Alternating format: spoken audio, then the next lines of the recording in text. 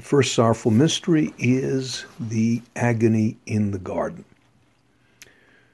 Jesus' agony in Gethsemane initiates his experience of intense pain and suffering, which culminates his life here on earth. Gethsemane is a locale on the Mount of Olives that faces Jerusalem, a place that Jesus would frequently have recourse to pray, to live a certain fellowship with his followers. And within that hill, that Mount of Olives, is a rock where the Lord prayed and prayed for strength, contemplated the sufferings he would go through out of love for us, revealing in a more poignant way his humanity, petitioning God the Father to change the plan. But he strongly asserts, "Not my will, but your will be done." It's one of the few words never translated into any other language. He says, Abba, Father, which means Dad. Never doubted the love his Father had for him and the support his Father gave to him in his suffering, obviously in his humanity. And it's the only time during his own personal prayer that Jesus invites us with a certain sense of urgency, almost appealing to our own mercy towards him. Watch and pray. Be there with me. It's a typical human reaction when someone is suffering and afraid. They want their loved ones near them for support, for consolation, for reassurance. The Lord has that similar attitude. It's an extremely painful experience for him, medically speaking. He is so agitated, and he is breaking out into a sweat, and that sweat is so intense that it gets mixed up with blood from his capillaries that diffuse into his sweat pores. And physicians have stated that under certain extreme psychological dread, the blood from the capillaries can mix in with the sweat as the sweat rushes out. And I would say that the main source of this bloody sweat, and mixed with tears, I'm sure, is the possibility and perhaps the reality of individuals not accepting what he won in his suffering: everlasting happiness, consolation, forgiveness, freedom, salvation. And because of his infinite love that is expressed in his humanity, he is plastered to the ground, and for the first and only time, he says that he is sorrowful unto death. And the person is God. He's not two persons. He's the divine Son. And he asks us, in spite of the distance of more than 2,000 years, to accompany him in this very special, difficult prayer for consolation, so that we ourselves are empowered to join him as he suffers, though he will shoulder a significant portion of our own suffering. We don't want to leave the Son of God made man alone at this time. The second sorrowful mystery is the scourging at the pillar. Perhaps I could speak for everyone who saw that celebrated movie, The Passion of the Christ. We were all very much put on edge during that major segment that depicted Jesus scourging. That depiction was quite accurate. The producers definitely did their homework, because the Romans would scourge their victims, those who would be executed, and they would do it in a savage way. Just to give it perspective, in the Jewish law, the scourging would be much lighter. I'm not justifying it. It was 40 minus 1, where the Romans gave it all they had with sharp metals and knots and pieces of stone at the end of the branches of the whip of cords. And they would scourge until they were exhausted. And at times, those victims did not survive. They would have different kinds of whipping cords. One kind would tear into your muscles down to the bone.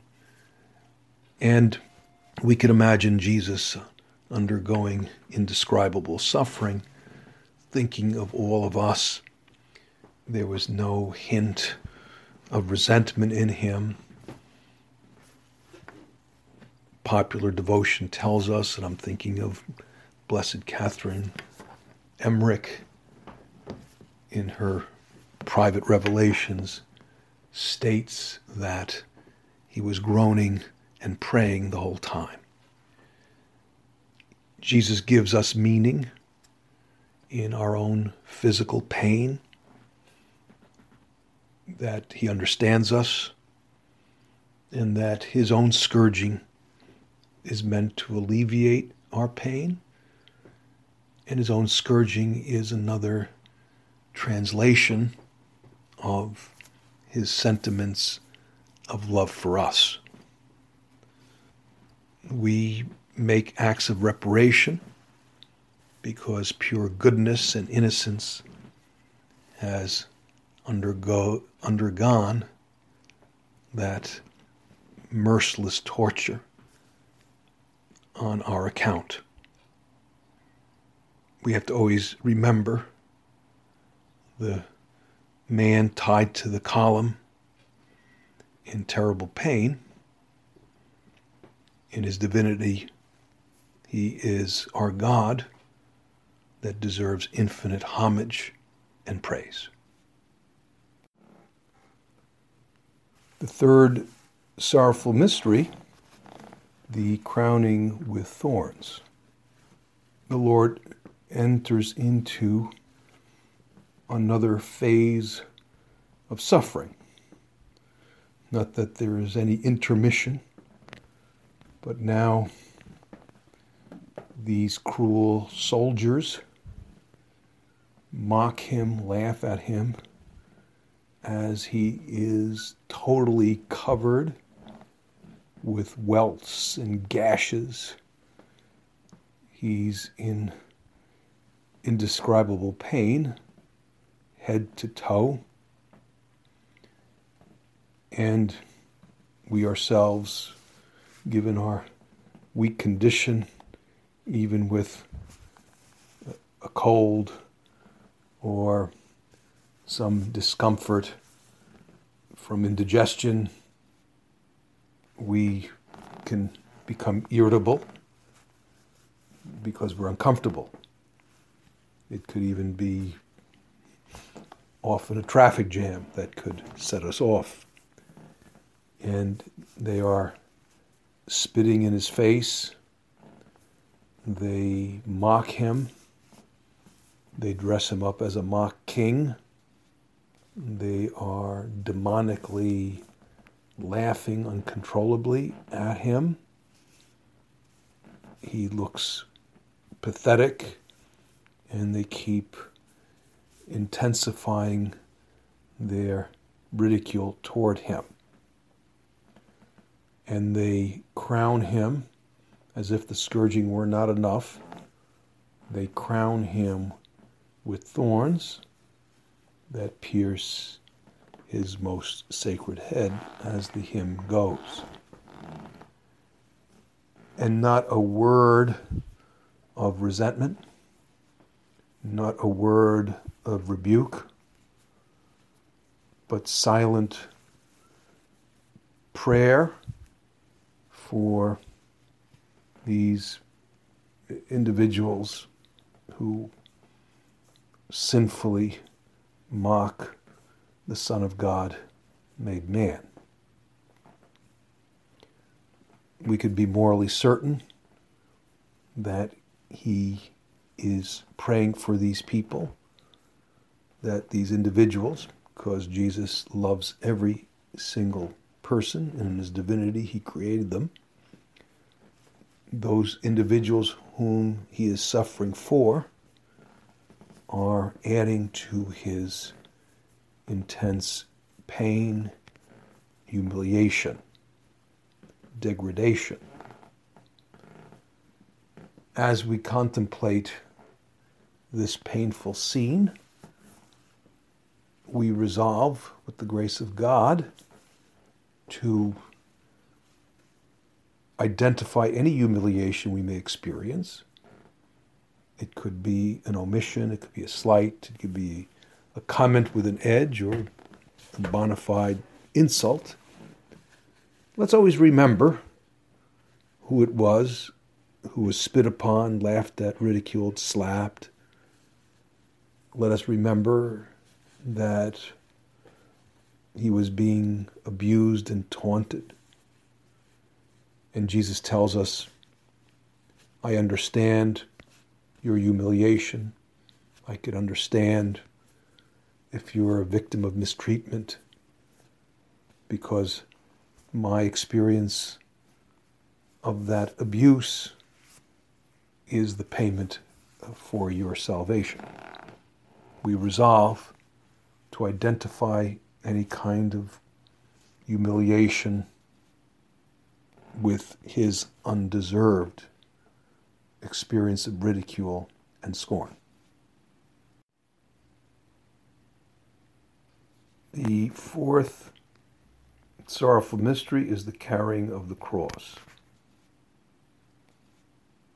After his painful, horrific ordeal of the trial, of the blows to his face, especially the scourging that seemed to be endless, the crowning of thorns, being blinded by his own blood pouring down his eyes.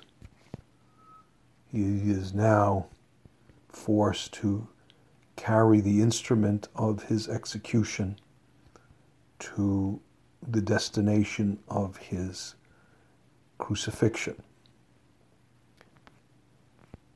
I was fortunate enough to have walked through the Via Dolorosa, the Way of the Cross, in Jerusalem. It's a narrow alleyway in the heart of the city, and he was led under the guard of the Roman soldiers. Could have been 100 soldiers. We don't know the exact figure. And people were milling about. It was crowded, and he worked his way through that pathway to outside of the walls of Jerusalem at that time to Calvary. And it was quite an experience of painful exhaustion. He had no energy. He was thirsty. His body was in shock. And the crossbeam, they say, probably weighed about 30 pounds. And so he was carrying that. Tradition tells us he fell 3 times.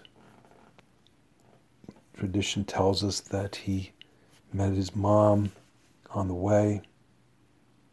Simon of Cyrene, it's revealed, was forced to help him bring that instrument of execution to Mount Calvary.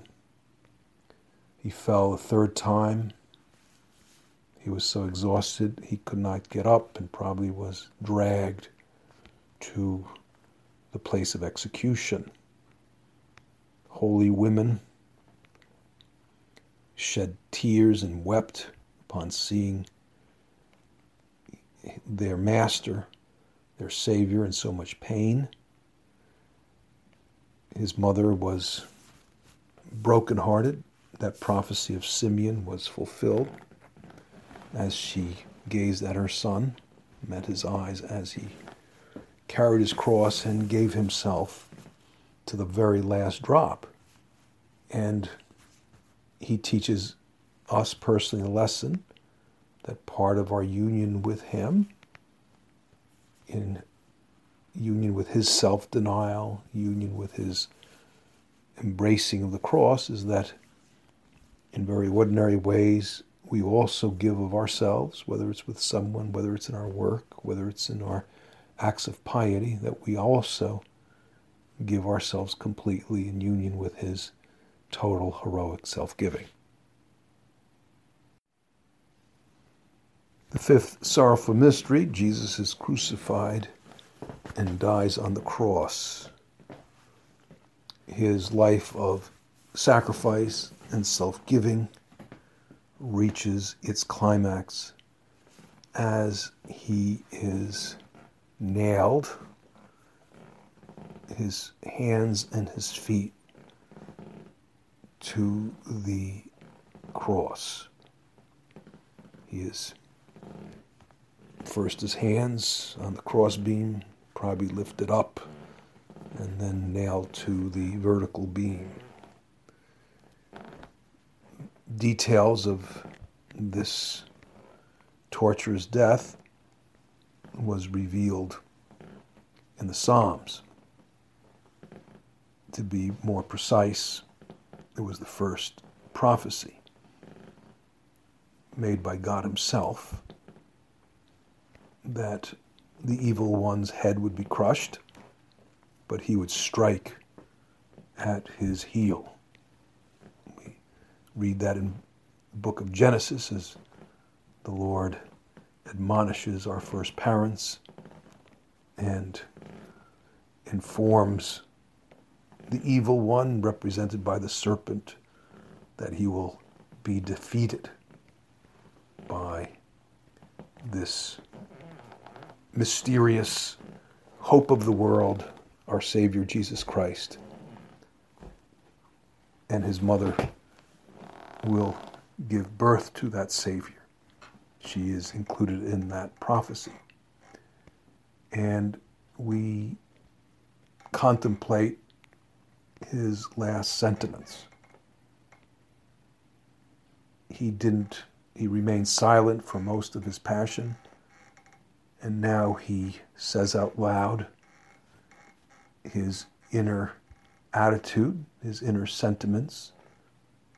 He is being insulted. He's nailed to the cross. The pain cannot be imagined. It's touching nerves in his arms, and the shooting pain is all over his torso, his feet, the thirst, the crowning, the shame, being stripped of his garments. He quotes Psalm 22. It begins with, my God, why have you forsaken me?" But his very first words are, Father, forgive them, they do not know what they are doing. And it's a wonderful revelation of the sheer goodness, the love that God has for us, translated in Jesus' humanity and clearly translated as he hangs on the cross. He tastes that concoction that is raised to his mouth to ease the pain, tastes it as a gesture of appreciation, but does not swallow it in order not to alleviate his sacrificial pain he offers for all of us. These last words include moving words to his own mother and reveals that his mother will be shared, that his mother is our mother. And St. John the Evangelist is the only apostle there with Mary, and he represents all of us. It's incredible, the sheer goodness of our Savior. One gospel says that he was being taunted and reviled by the criminals. There was one on his right and one on his left. But during that painful time where he hung on the cross as a criminal, in between these two criminals, one of them, traditionally called Demas, begged for mercy. He befriended Demas.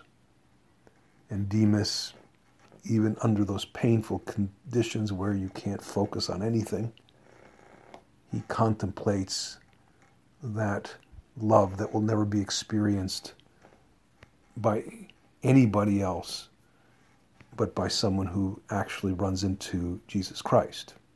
Obviously, the personages of the gospel experienced that same love, but he experienced uniquely the love of Christ, the friendship of Christ, when he was on the cross. And Jesus, in his last visible gesture of mercy, you will be with me, he says, remember me when you enter into your kingdom. And he assures this poor criminal, today you will be with me in paradise. And we see those sentiments of love translated in this crescendo of sacrifice, of painful sacrifice. And again, that prophecy of Simeon is fulfilled in total clarity. Poor Mary, her heart has been pierced by a sword. Her suffering is indescribable, even though her faith did not falter. But seeing her son under those conditions, those painful conditions, even conversing with him, we can't imagine the pain she experienced. And tradition has it that after he was removed from the cross, he was laid in the arms of his mother. And we console her and thank her for her love, for her son's love for us in redeeming us in this sort of way to reveal how much we are worth to God himself expressed in the crucifixion of Jesus Christ.